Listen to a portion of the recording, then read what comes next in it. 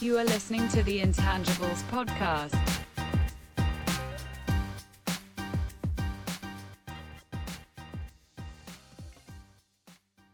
Hey everybody, welcome to another episode of the Intangibles podcast. I'm here with a couple of the buddies again, and we're about to talk about how to properly present, what to do, what not to do. We're going to give you a few examples, and we're going to dive right in. Stefan, you want to cue that clip? Yeah, sure. So first clip that we're looking at is going to be a Microsoft presentation. I think it was Steve Ballmer. It's pretty funny, so let's give it a listen. Ladies and gentlemen, Steve Ballmer!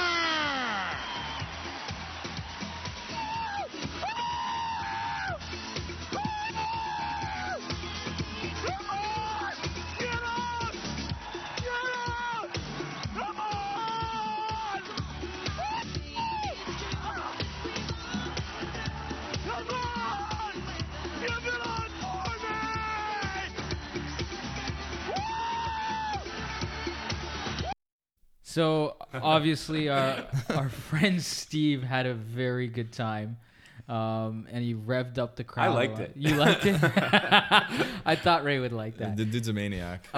So Steve came out shouting at the top of his lungs, and some people, well, Ray liked it. So some people did find it entertaining, but for the most part, he was criticized a bit for being unprofessional, and it was something of a joke that people made of him. So, using this as an example of what maybe you shouldn't do, do you guys have any thoughts on how to present or open your presentation well? You know what? I think even though he got a lot of flack for it, I kind of understand where he was coming from. I feel like when you're starting a meeting and you know, we're all in the finance field, accounting, sometimes those meetings can be a little dull. You want to kind of grab everyone's attention. And how do you grab everyone's attention? That's sort of the question, I guess, right? You start a meeting off, you're in front of a room full of people. You either have a one-liner that's really going to go, whoa, hey, what is he going to talk about? Like, this actually sounds interesting in a time where I really don't care about this meeting. Think of you're coming to the meeting, you're a staff at a company, and you really don't want to be there. And that happens. But you really want the presenter to come to the meeting, grab your attention, and really take it from there. So right? you run with the humor card. I like the humor card. I think it really, it gets the room starting on a high level. Everyone's intrigued, and if you come in boring, and then the rest of the meeting is boring, then really no one's going to take anything from the meeting. Yeah. So I'm a little like Ray. I do use a little bit of humor at the front end. But I try to keep, I like Ballmer, but I'd keep my energy a little down. You want to look like you're energized and excited about what you're going to present, just not over the top. That's probably what I would say. So I'm laughing here because I'm reading the comments to the YouTube video, and someone said he was so excited because Windows hadn't crashed all week. So maybe that was it. Oh, man. What year was that video? I think it was 98. Here's my thing. I think when you start a meeting, you obviously want to get an agenda out to everyone that's going to be attending the meeting. So everyone is prepared for what you're going to talk about.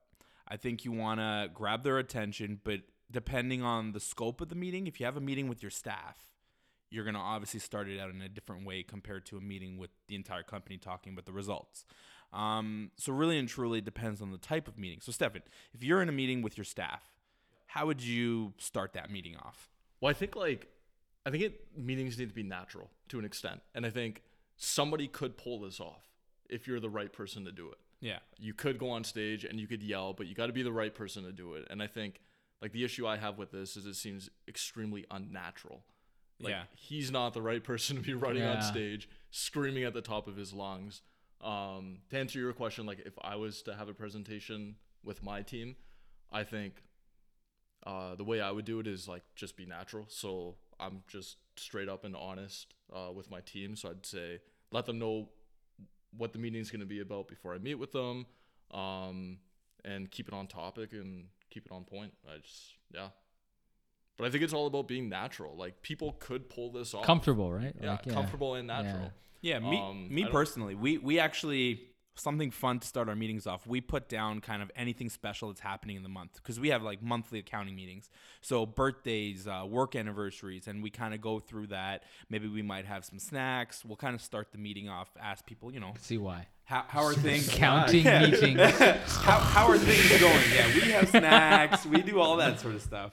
People bake, things like that, just to like keep the endorphins going. Is that the right word? Yeah. Yeah. No. Absolutely.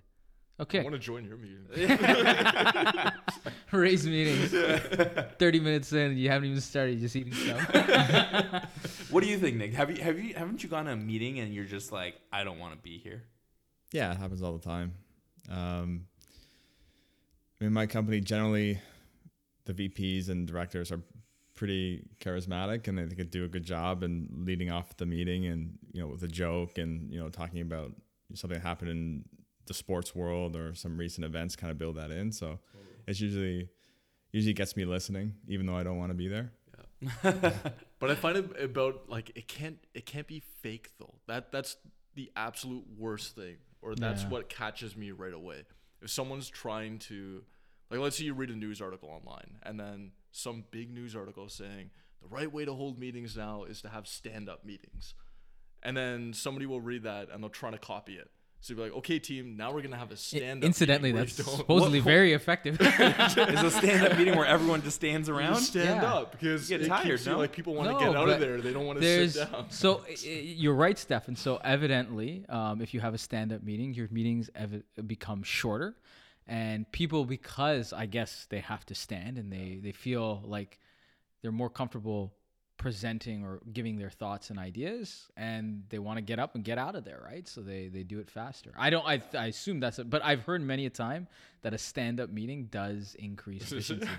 Yeah. Well, I mean, there are people that do walking meetings, yeah. but I mean, but I find like it comes down to being natural. So like, or I find somebody's like, you have to break the ice, or you have to say a joke in the first 5 meeting or first couple minutes of having the meeting. And I find if it's very forced and you go in there, be like, okay, guys, let's everyone break the ice for 5 minutes. It's really awkward. Yeah. We all know those horrible icebreakers. Yeah. Anyways, so should we move on to the next one? Yeah. Which one are we doing here? The it's our astronomer? Our technology friend. Yeah. Awesome. So this is a TED Talk. I am delighted to be here. I'm honored by the invitation, and thanks. I would love to talk about stuff that I'm interested in, but unfortunately I suspect that what I'm interested in won't interest many other people. First off, my badge says I'm an astronomer. I would love to talk about my astronomy, but I suspect that the number of people who are interested in radiative transfer in non-gray atmospheres and polarization of light in Jupiter's upper atmosphere, the number of people would fit into a bus shelter. So I'm not going to talk about that. It would be just as much fun to talk about some stuff that happened in 1986 and 1987 when a computer hacker was breaking into our systems over at Lawrence Berkeley Labs, and I caught the guys, and they turned out to be working for what was then the Soviet KGB and stealing information and selling it. And I'd love to talk about that, and it'd be fun, but 20 years later, I find computer security, frankly, to be kind of boring. What's he gonna talk about? So I waiting. think, I think if we go back to this, I mean, he had an energetic. He got a couple laughs too with the start. But if you actually listen to this TED Talk, very intelligent and interesting person. But after more than 2 minutes of speaking, he's told you not what he's going to talk about, but everything he is not going to talk about. So I would argue after the first minute, you're probably out of the intro and into your actual meeting now, right? So what can we say? This is an example of what not to do, obviously. So what can we say is something that you should do? Or I think he did a good job by putting in some interesting stories and a couple jokes in there, but he did way too many before we actually got to his actual point. So, I mean, you can lead off with maybe one or two, but then you have to kind of explain to people why they're there and why it's worth listening to. Yeah. So I got to be honest, I never even got to the point. I think it hit like 2.5 minutes in, and I just stopped it. Yeah. I have no idea what he's actually talking about. Yeah. You know, it's funny. Like, I recently did an interview sort of course, and the presenter, he sort of started off telling us a little bit about himself, and he said one of his big things to get a room engaged in him is to show his vulnerability. So to really make himself vulnerable and to the group, so people would not only just look at him as a presenter, but understand him as a person. And I feel like even though that guy failed at that, he sort of told you a little bit about himself while making those jokes that kind of got the room in his world, right? And got them to kind of focus on who he is as a person, which probably helped him later on in the presentation, So right? I think you read that really well. So again, like if you go through all the comments on here, it's like, this guy is awesome. He's like the nice version of Rick from Rick and Morty. Get this dude for the Back to the Future remake. World needs more people like Cliff. I think you read that well. Like, it seems like everybody's falling in love with the guy, even though you have no idea what he's talking about. So we don't know what he's selling, but we like him. Yeah. We like him. Good personality, but probably not a very efficient meeting. Because if you think about it, right, really when you're in a presentation or a meeting, it takes a lot to be the person at the front of the room talking. Because you have, if even that one person looks away or is not paying attention to you or rolls their eyes, you know how many meetings I've had where people roll their eyes when I'm saying something. We do it all the time on the podcast. Yeah, I've done this 5 times already. And Justin, have you ever had that happen to you in a meeting? People roll their eyes at me? Roll their eyes, or just maybe they're not focusing. Ray, I or- present perfectly. No one has ever rolled their eyes at me. But you're never going to present something that's really everyone in the room agrees with, right? So, and especially if you're in a meeting with employees and you're talking about things that they maybe aren't doing correctly, there are going to be times where people are upset. And dealing with those tough times as a presenter, it gets difficult. But if they understand your vulnerability and understand where you're coming from, then they'll be more inclined to listen to you and not be against you in the meeting. It's kind of funny. We're like going to be talking about what not to do during a presentation. I think we just flipped it over here. Yeah. So maybe it's something good. I agree with your point, Ray. But I think one of the other challenges, and I agree, some people might disagree, but it's keeping people engaged, right? Like, most people drift off in the presentation. I know they've done lots of studies where people are just like, they don't take in anything. So for me, I know one of my big things is trying to keep it to 3 points, right? I only ever try to present 3 points in 3 a key meeting. points. Yeah, that's it. Every meeting is there at most. I should say at most, right? It could be Really? one. It could be one, but Wow. there are 3 key things I want you to walk away with. If I get to 5, and you're probably going to remember the last one, and then everything else is going to be out the window, right?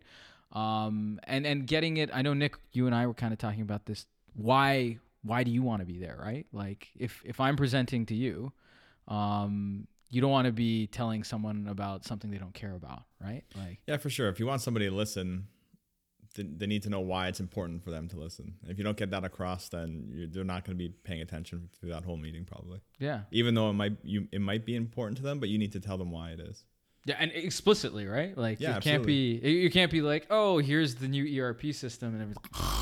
it's like, here's the new ERP system that you will all use like in the next 6 months, and it's drastically different. You will do work differently, and everyone's gonna. Do you guys send that in advance, like before a meeting? Because I could see it going both ways. So in that new ERP, I've never done that. So if you send it in advance, you're like, hey guys, we're gonna talk about this new ERP, and you've never talked about it with your team before. Yeah. Everyone will freak out. Yeah. So I that- usually don't make big announcements in the agenda. Before the I'll say enough. we're discussing a certain topic, but I probably won't dive into what that topic is until the meeting. Yeah, comes good call. up. I think Yeah. that makes sense. And to that point, Ray, I've used lots of meetings as the buy-in, Totally. right? Like, totally. I don't have the meeting because the answer is something I need to debate or figure out.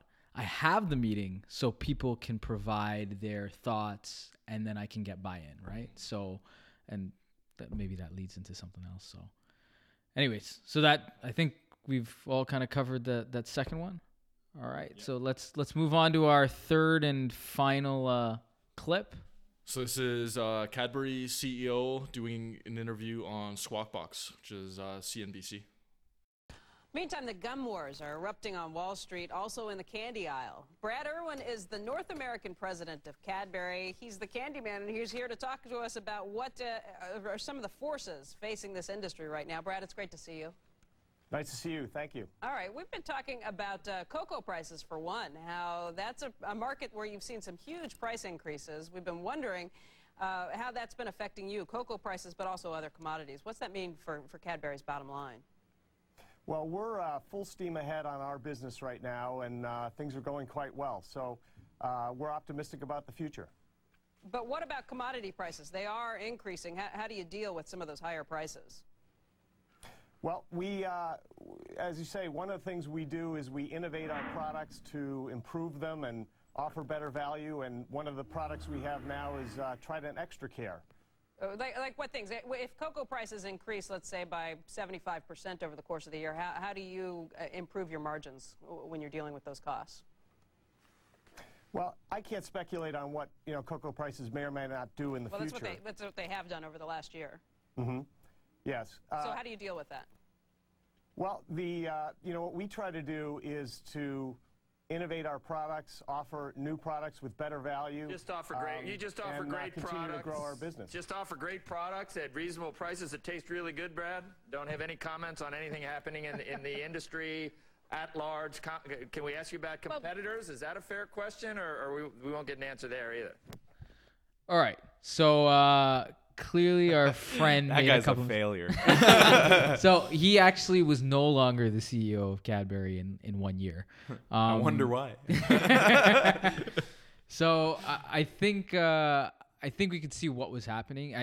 If you listen to the whole clip, the people which are discussing or speaking to him actually even allude. They say, "Listen, man, you have talking points that you're trying to convey to us, and you need media training." Which is probably the worst thing that can possibly happen when you're on CNBC. Yeah, I mean, and you're the CEO of Cadbury. So, any thoughts on how our friend could have done better, or any other thoughts on what he did wrong? I think it's maybe not even a talking issue. It might be a listening issue. Like, it feels as though he did not even listen to what he was being asked. I don't even know if he was purposely trying to avoid the question. It sounded like he didn't even hear the question. Yeah. He just kept repeating his talking points over and over again. You know what? A lot of the times these meetings are scripted, and he probably had a whole bunch of questions that he thought he was going to get, and maybe that interviewer went off the cuff on something, and he just was not prepared because he probably said before that talk, "Do not ask me about so-and-so and so-and-so."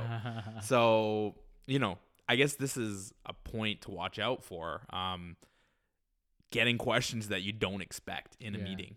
Have any of you guys ever dealt with that? Well, I kind of, if it was me, I would have my talking points. I'd know what I want to deliver. I think the gap or mistake he made was he didn't bring the connection between the question and his talking point. So he said at some point he started talking about gum, and they were just ribbing him on like cocoa prices. If it was me, I'd be like, "Oh yeah, I understand that cocoa prices are going up.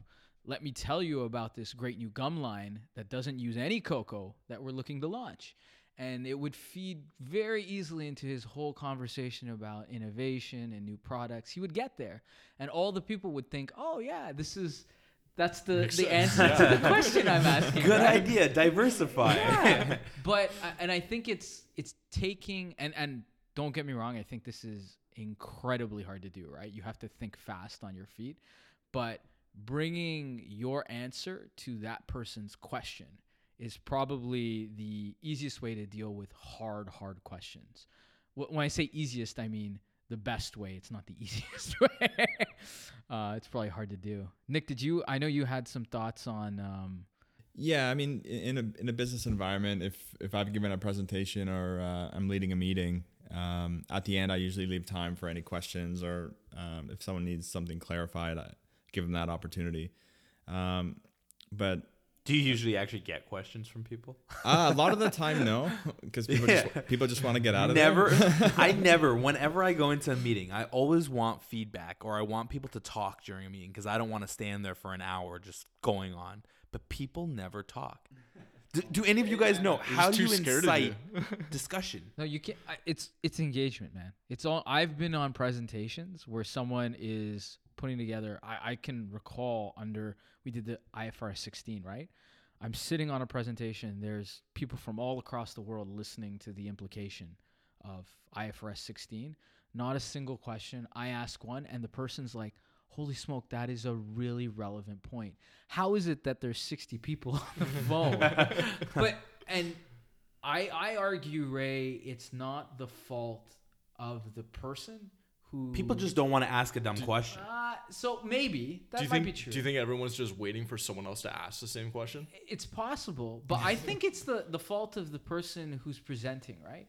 If your material is engaging and I'm listening and I'm focused on what you're saying, I will pick up on something and ask a question. If it is mind-numbingly boring, like I didn't even know what you were talking about. Why would I ask a question about it, right? Like, right.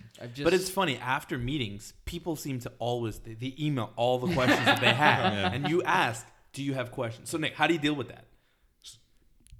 Not getting questions? Not getting questions or trying to get questions. Is this an example of a tough question? I did it to Nick. Let me go back to my talking points. I know there's something like me and my friends used to do in university all the time. So anytime we had presentations, we would go to friends in the class and give them questions to ask us at the end of the presentation. Oh, you'd actually see that we them. Already had prepared answers for.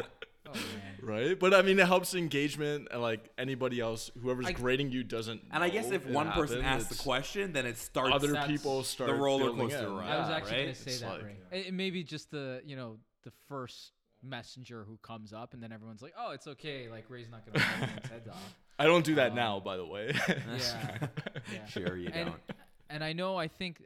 Did we cover that? It was like, if you don't know the answer, don't pretend like you know the answer, right? Yeah. I mean, there's a lot of situations where it just makes sense to say, hey, that's a good question. Let me look into that and I'll get back to you after the meeting. It's probably better than trying to answer something on your feed and butchering it, and then you look like an idiot. Yeah. Right? Totally. You'll only look dumber if you give the wrong I mean, answer. in that situation, he obviously, that was like highlighted in his books. Do not talk about cocoa. We have no idea. We're Cadbury. We sell chocolate. Cocoa prices are going up. We can't talk about this. We're folding. poor CEO of Cadbury. Anyways, okay. I think that covers all of our points. Unless, guys, you got anything left? Nothing. Tank is empty. No questions. Well, I think one point I wanted to make, and I think Stefan has a different approach, is just in general, if you're giving a meeting or you're presenting something, just make sure that you really understand the material in detail. You will definitely give a better presentation if you're confident that you really understand what you're presenting. If you try to wing it, I know personally, if I try to wing it, it usually doesn't go as well as it would if I actually had prepared. Yeah. But I think Stefan's like the exact opposite. Yeah, I don't. I'm always confident about what I'm going to talk about.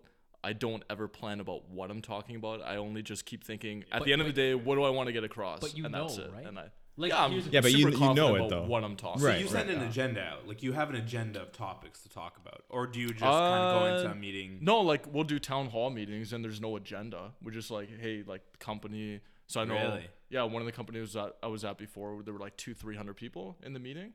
And it would just be myself up at the front, and it's a town hall, and nobody has any idea what we're talking about. But you just I have to go up keep there. hitting on this. You know. I know what I'm talking about. Yeah. So, and I think that leads back to what Nick's trying to say. Yeah. Though, I think it is in agreement with what Nick's saying. I know. I think it's the style, right? It may be that. So, Nick, you may do the prep to make sure you know everything. I don't do the prep. You don't do any prep, but you know. I know what I'm you're talking to talk about. Yeah. And I can see both. Like, so for me, I think it depends on what I'm talking about. So if I'm talking about accounting, like, or team building or something that I'm really passionate about, I don't need any prep. Like, put me in front and I'll talk for like 10 minutes. But if someone gave me something that I'm not comfortable with, then I'm going to go back to you, Nick. I'm going to be like, let me read this, understand, right, communicate with people. So, but in either case, clearly you need to know what you're talking about, which oddly enough makes so much sense. If I'm gonna present something, I better know what I'm presenting. Right? Yeah. No, for sure. And especially if you get, you might have a question period at the end, but if you get a question during and, it's something seemingly pretty basic and then you're kind of caught off guard, then it kind of doesn't bode well for the rest of the meeting. Okay. It's probably a lot more natural too if you're confident about what you're talking about. Sure. Like you're not just reading points off. Exactly. Yeah. Okay, I like the last point, the late addition that comes through. So I think that's everything for us. So in conclusion, guys, we wanted really to walk you through how to go through an intro, how to present the meat of your presentation, how to deal with questions, and then at the end we did a little bit of ad-libbing and gave you a hint on what to do for preparation and making sure you present well. So tune in again. We'll be coming back to you guys in 2 weeks. All right, thank you. Intangibles out.